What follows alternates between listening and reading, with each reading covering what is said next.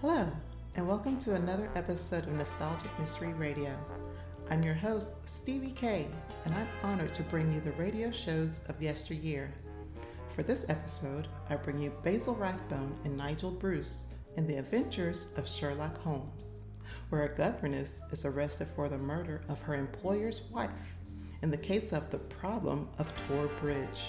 So sit back and relax and enjoy Nostalgic Mystery Radio. Thank you for listening.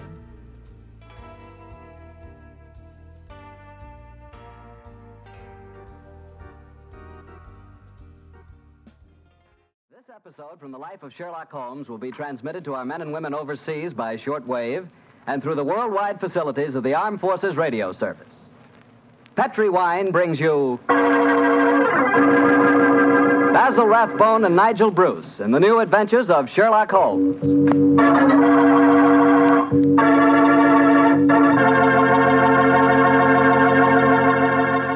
The Petri family, the family that took time to bring you good wine, invites you to listen to Dr. Watson tell us another exciting adventure he shared with his old friend, that master detective, Sherlock Holmes. And while you're settling back comfortably in your chair, mind if I tell you about something I'd like you to share with me? It's a glass of Petri California Sherry. Of course, most people think of Petri California Sherry as the one wine that's really swell any time, but personally, I like a glass of that Petri Sherry just before dinner. You know, that's the time you're a little on edge, you've just finished your day's work, and you're waiting for your dinner, and, well, that's when you want to lean back and take it easy. And boy, that's the time a glass of Petri Sherry tastes like something just too good to be true. Try it. Petri Sherry's the perfect before-dinner wine. And incidentally, if you like your sherry dry, you know, not sweet, then you'll find that Petri Pale Dry Sherry is just made for you. The important thing is the Petri label, because when it says Petri, it always means good wine.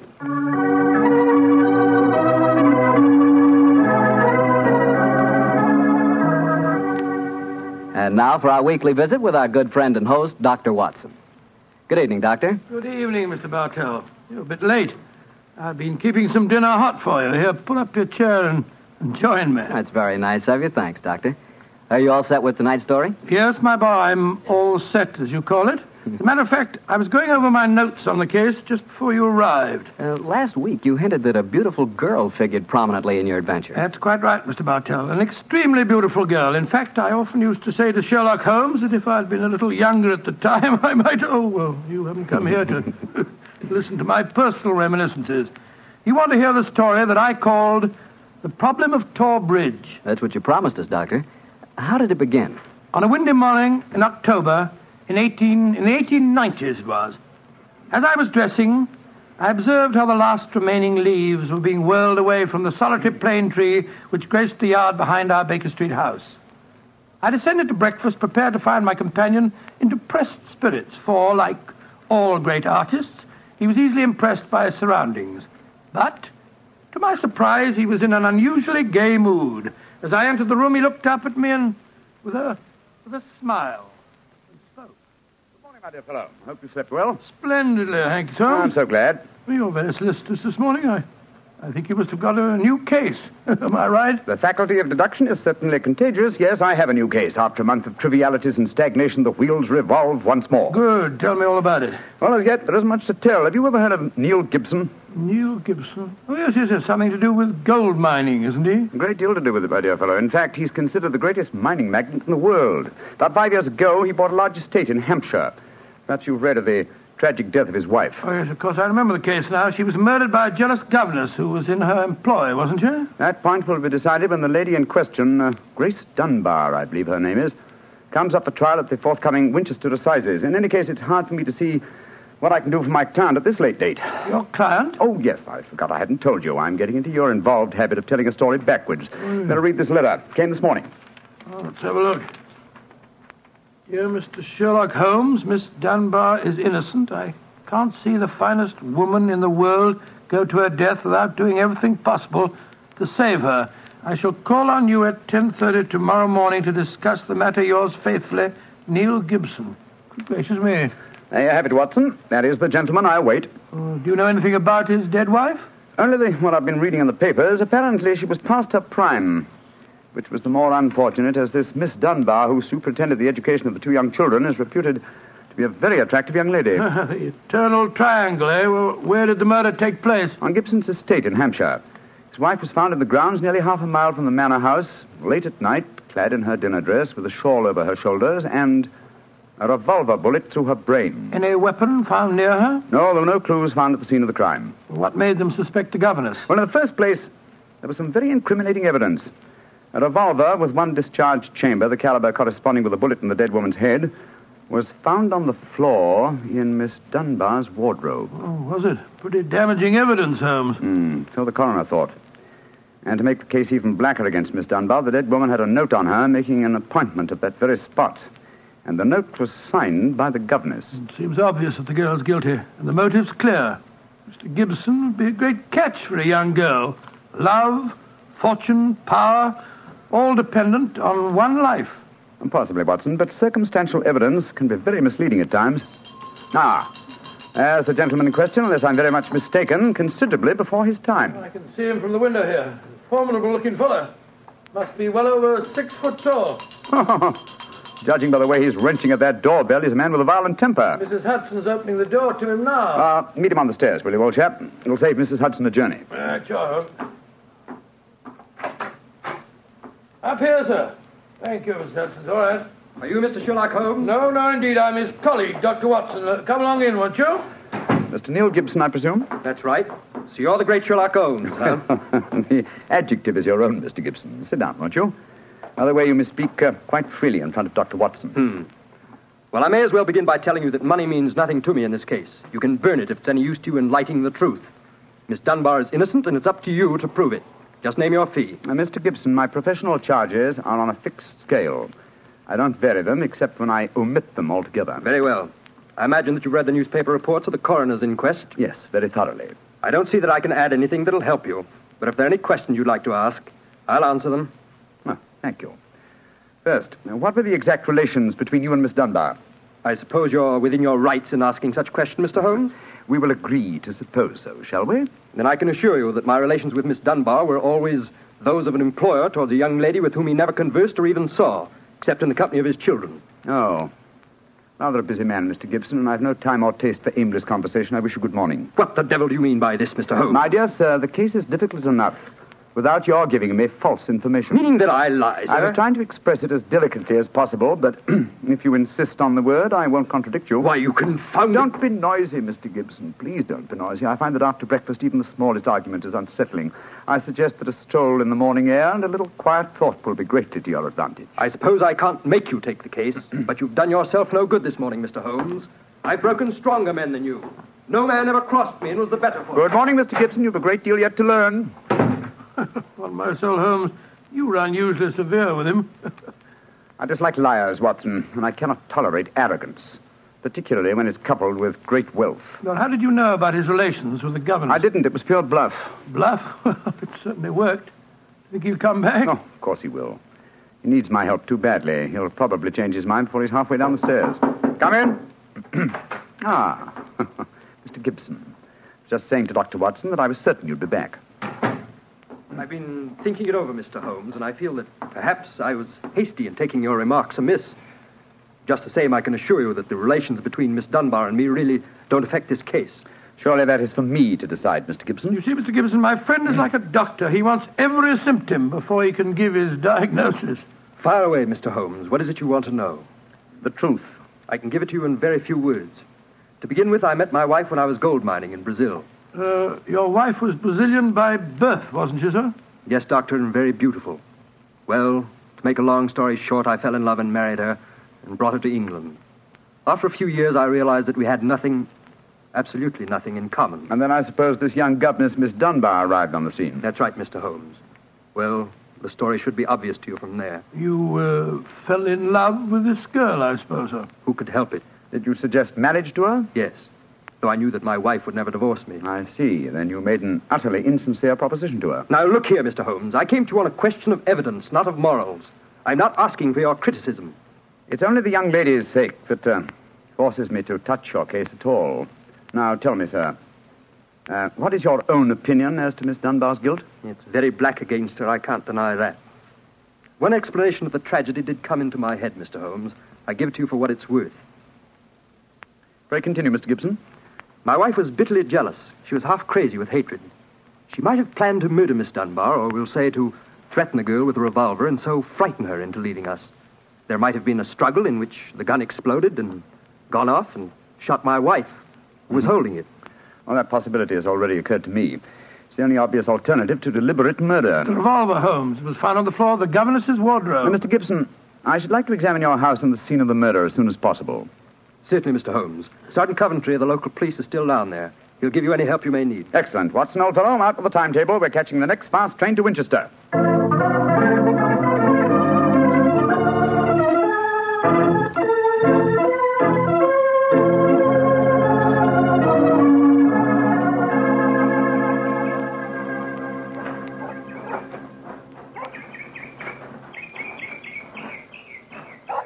So if I have to have someone else on the case, I'd rather have you, Mr. Holmes. The yard gets called in, then we local police loses all credit for success. Generally gets blamed for the failures. Now I've heard that you play straight. I don't appear in the matter at all, Sergeant Coventry. If I can clear it up, I don't ask to even have my name mentioned. Well, that's handsome of you, I'm sure, and I know your friend Dr. Watson can be trusted, too. Oh, don't worry, my dear fellow. We won't steal any of your thunder. Well, that's nice and friendly of you, Doctor. Well, come on, gentlemen. I'll walk you down to the bridge. That's where we found Mrs. Gibson's body. It's not far from the house here. Well, I must say, Mr. Gibson has a beautiful estate. It must be 60 or 70 acres. Oh, nearly twice that, Doctor. The woods back of the house there belongs to him, too. Mr. Holmes. Yes, Sergeant? There's a question I'd like to ask you. A question I wouldn't ask anyone else. Then please ask it. Don't you think there might be a case against Mr. Gibson himself, sir? I've been considering that possibility. That there Miss Dunbar's a bit of all right. If you ask me, he wanted his wife out of the way, and the pistol she was shot with was his pistol, you know. Was that fact proven? Yes, Doctor. It was one of a pair that he had. One of a pair? Where's the other? Well, Mr. Gibson has a lot of firearms. We never quite matched that particular pistol, but the box was made for two. Well, if it was one of a pair, surely you'd be able to match it. Well, we have them all laid out at the house if you want to look them over. Well, we'll do that later. This, I presume, is Tor Bridge. That's right, sir. Found Mrs. Gibson's body lying right here at the approach to the bridge. I see. I gathered from the newspaper reports that the shot was fired at very close quarters. Yes, sir, very close. Near the right temple, wasn't it? Just behind it, sir. How did the body lie, Sergeant? Oh, on its back, Doctor. No trace of a struggle, no marks, no weapon. The note from Miss Dunbar was clutched in her left hand. Clutched, you say? Yes, sir. We could hardly open the fingers to get at it. Ah, that's of greatest importance. It excludes the idea that anyone could have placed the note there after death in order to furnish a false clue. What did the note say, Sergeant? Little enough, Doctor. It just said, I will be at Tor Bridge at 9 o'clock, and it was signed Grace Dunbar. Miss Dunbar admit writing it? Oh, yes, sir. What was her explanation? She wouldn't say nothing. Said she was saving her defense for the trial. Yes, it seems odd that Mrs. Gibson was still clutching that note. Seems perfectly natural to me. Oh, come now, old fellow. Argue the thing out logically. If the letter is genuine, it was certainly received sometime before the tragedy, say an hour or two. Why, then, was the dead woman still clasping it in her left hand? Why should she carry it so carefully? She certainly didn't need to refer to the note at all at the interview. Doesn't it strike you as rather strange? Well, now you put it that way, it does seem a little peculiar. Hello. Did you notice this, Sergeant? Oh, you mean that chip out of that stone on the underside of the parapet of the bridge, sir? Yes, I noticed it. Didn't think nothing of it, though. It's a very large chip. Yes, but it's been done recently. Notice how the stonework is white just here. It took some violence to do that. Hand me your cane, Watson, will you? Here you are, Bullet. Thanks. Yes. It's a hard knock. And in a curious place, too. But it's 15 feet from where we found the body, Mr. Dow. Yes, Holmes, I don't see how it could have any connection with Mrs. Gibson's murder. Possibly it hasn't. But it's a point worth noting.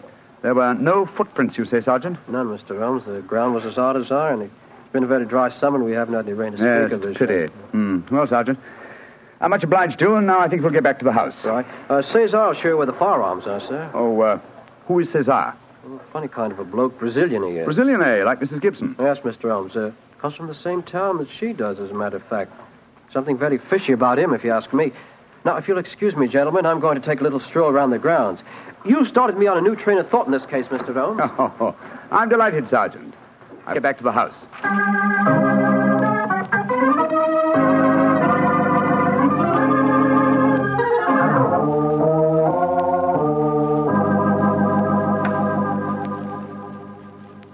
I see.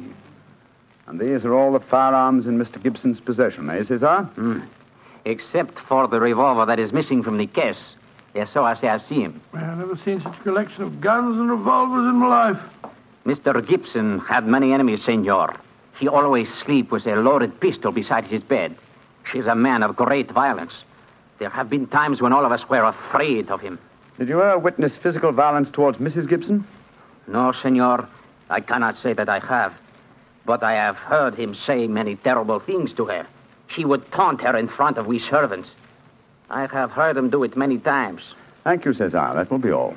Muito bem, senor. You know, Holmes, I still think the case against Miss Dunbar looks very black. I should agree with you if it were not for one fact. The finding of the revolver in her wardrobe. On my soul, Holmes, that seems to me the strongest evidence of all. I think not, old chap. Huh? We must look for consistency. Where there is a want of it, we must suspect deception. I don't quite follow you. Suppose for a moment that we visualize you in the character of a woman who in cold, premeditated fashion is about to murder a rival. You've planned it. A note has been written. The victim has come. You have a weapon. The crime is well done. It has been workmanlike and complete. You mean to tell me that after carrying out so crafty a crime, you'd be so stupid as to forget to fling the incriminating revolver to the bottom of the stream? Or perhaps in the dense reeds that border it? Would you carefully carry it home and put it in the first place that would be searched? Your wardrobe? Well, perhaps in the excitement of the moment, one... No, my dear chap, I won't admit that's even possible. When a crime is coolly premeditated, then the means of covering it are coolly premeditated also. Well, then if Miss Dunbar didn't shoot Mrs. Gibson, who the devil did? I hope I can give you the answer to that question, Watson, when we've made one further visit. Oh, Lord. Where are we going now? To prison, old chap. Prison? Yes, we're going to Winchester Prison to call on Miss Dunbar. I'm certain that the key to this strange mystery lies in her hands.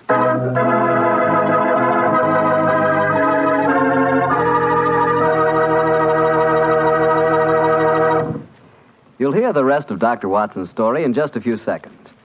Just time enough for me to remind you that the easiest way to make good food taste better is to serve that good food with a good Petri wine. If you like a red wine, well, you want a Petri California Burgundy. If you'd rather have a white wine, then you want a Petri California Sauterne.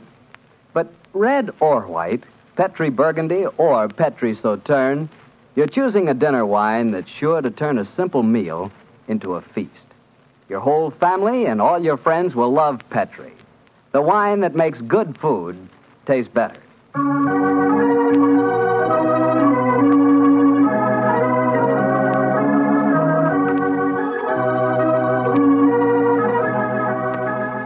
And now back to Dr. Watson and tonight's Sherlock Holmes adventure, The Problem of Tor Bridge.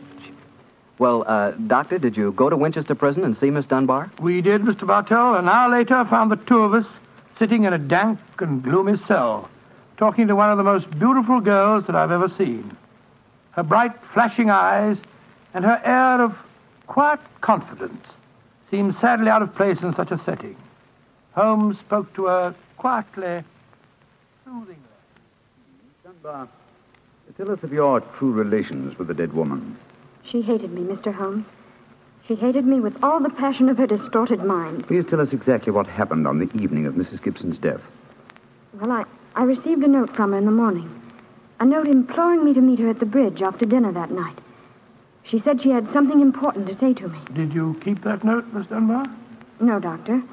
She asked me to destroy the note, so I burned it in the schoolroom grate. I saw no reason for such secrecy, but... well, I did as she asked. And yet she kept your reply very carefully. It's interesting. Tell me what happened when you met her that night. When I reached the bridge, she was waiting for me. I won't tell you what she said, but she poured out her whole wild fury in burning, horrible words. I didn't answer. I couldn't. It was dreadful even to look at her. She was like an insane woman, standing there screaming disgusting insults at me. I put my hands to my ears and rushed away. Where was she standing when you left her?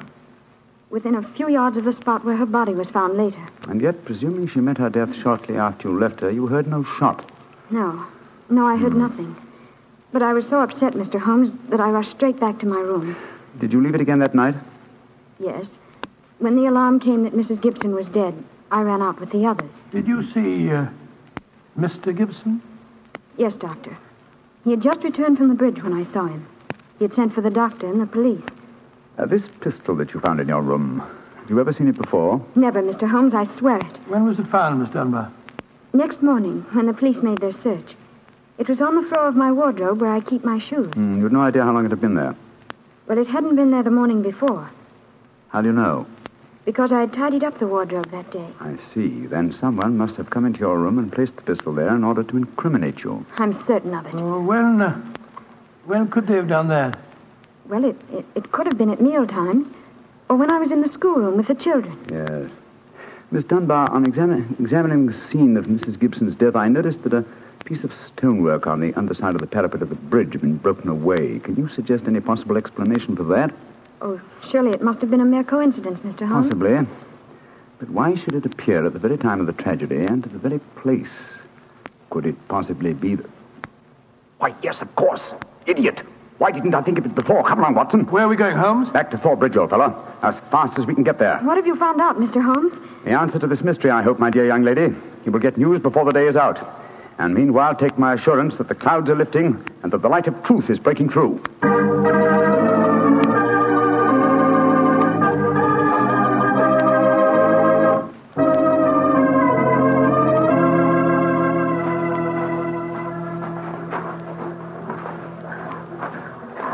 Well, Mr. Holmes, you're soon back here. What have you found out? In a few moments. You got my message? Oh, yes, sir. Here you are. Ball of twine. What you wanted for, I can't imagine. You'll soon see, Sergeant. Watson, I have some recollection that you usually go armed on these excursions of ours. Yes, I'm carrying my revolver. Why? Give it to me, old chap, will you? Thanks. Thank you. I believe your revolver may have a very intimate connection with the mystery we're investigating. You're joking. Now, Watson, I'm very serious. We have a test to make. If the test is successful, Miss Dunbar will be free before nightfall, and the test will depend on the conduct of this revolver of yours. Yes, I'll take the precaution of unloading it. There we are. Now, Sergeant, ball of twine, please. Wish I knew what you was up to, sir. I tie one end of the twine like this to the handle of the revolver. So. Sergeant, see if you can find me a heavy stone, will you? Oh, right, you are, sir. Holmes, what are you doing? Trying to reconstruct the killing of Mrs. Gibson. But you've seen me miss the mark before, Watson. I have an instinct for such things, and yet it has sometimes played me false. It seemed a certainty when it first flashed across my mind in Miss Dunbar's cell. But one drawback of an active mind is that one can always conceive alternative explanations which would make our scent a false one. And yet, oh well, we can but try. Here's a nice stone, Mr. Holmes. Thank you, Sergeant. Yes, now, sir. I tie the other end of the twine to the stone. Wait a minute. Like that. Splendid. Sergeant, will you please take this stone and stretch the twine across the parapet of the bridge there, so that the stone will swing just clear of the water on the other side of the bridge? Right, you are, sir. I'll stand on the spot where Mrs. Gibson's body was found. That's it, Sergeant. Over the parapet. How's that, Mr. Holmes? The stone swinging about 8 feet above the water. Splendid. Now, Watson, watch closely. I raise the revolver to my head. Careful, Holmes, careful. Don't worry, old chap, it's not loaded. Now, let us imagine I am the late Mrs. Gibson. I raise the revolver to my head and fire it. Instantly, my fingers release their grip and... There's your answer, Watson. Great Scott, the revolver flashed back out of your hand, struck the parapet of the bridge, and then the weight of the stone flipped it over into the water. Was there ever a more exact demonstration? Come on, old fellow. You're a bloomin' magician, Mr. Holmes. That's what you are. A bloomin' magician. Look at that. Observe the second chip on the stonework, the parapet here. Same size as the first. Then the murder of Mrs. Gibson... Wasn't murder at all. It was suicide. What? We can follow the various steps quite clearly. A note was extracted very cleverly from Miss Dunbar, a note which made it appear that she had chosen the scene of the crime. Mrs. Gibson, in her anxiety that the note should be discovered, somewhat overdid it by holding it in her hand to the last. That alone should have excited my suspicions earlier than it did. So she stole one of her husband's revolvers And planted the other one in Miss Dunbar's wardrobe. Exactly. After discharging one of the cartridges, which you could easily do in the woods without attracting suspicion, she then went down to the bridge where she contrived this exceedingly ingenious method of getting rid of her weapon. When Miss Dunbar appeared, she used her last breath in pouring out her hatred, and then, when the girl had left, carried out her terrible purpose. Then the missing revolver? You'll find it with the aid of a grappling hook at the bottom of the stream, and also the stone and the string, with which this vindictive woman attempted to disguise her own crime and fasten a charge of murder on an innocent victim. Yes, Sergeant, and don't forget while you're at it that my revolver's down there, too. No, don't worry, Doctor. I'll get some grappling hooks right away. I must say, Holmes, you've solved this case brilliantly. Quite brilliantly. I disagree, old chap. And I fear that you will not improve my reputation by adding the case of the Tor Bridge mystery to your annals. Oh, nonsense, but that's ridiculous. Oh, no, it isn't, old boy. I've been sluggish in my mind and wanting in that mixture of imagination and reality which is the very basis of my art. I confess that the chip in the stonework was a sufficient clue to suggest the true solution, and I blame myself for not having attained it sooner. Well, Holmes, personally, I agree with the sergeant's opinion of you. Oh? What was that, old fellow? You're a blooming magician, Mr. Holmes. That's what you are, a blooming magician.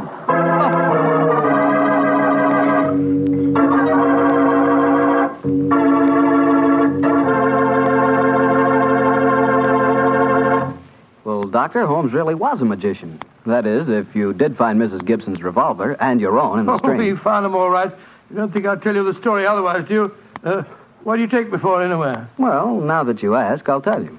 I take you for a very charming gentleman, a wonderful storyteller, and a fine host. Oh, that's very nice. Really, Well, you are a gentleman of the old school. Oh, And you do tell a fine story. You flatter me, you... And you are a perfect host. Oh, That meal we had tonight was wonderful. Oh, it was, And, that wine, what kind was it? It was Petri wine, and you know it. And I should have known that you were leading up to something. Mr. Bartell, you should be ashamed of yourself. You will do anything to get a chance to talk about Petri wine. Oh, I can't say I don't blame you. Well, honestly, Doctor, I meant everything I said. But you don't really want me to stop talking about Petri wine, do you? After all, it's worth talking about, isn't it? What other wine is made with the loving care that goes into Petri wine? Don't forget, Petri wine is made by the Petri family. Winemaking is their business. Why, they've been making wine for generations, handing down from father to son, all their skill and knowledge and experience. You can be sure the Petri family really knows plenty about the fine art of turning luscious grapes into delicious wine. That's why, whether you want a wine for before dinner, with dinner, or for any time, you can't go wrong with a Petri wine, because Petri took time to bring you good wine. And now, Dr. Watson, what new story are you planning to tell us next week? Well, next week, Mr. Bartell, I'm going to tell an adventure that Holmes and I had amid the oriental magnificence of a Maharaja's palace in India. India? Sounds intriguing. What were you and Sherlock Holmes doing out there, Doctor? Well, we'll have to wait till next week for the answer to that question, my boy. But I can tell you that it was one of the weirdest problems that we ever had to solve. I call the story The Vanishing Elephant.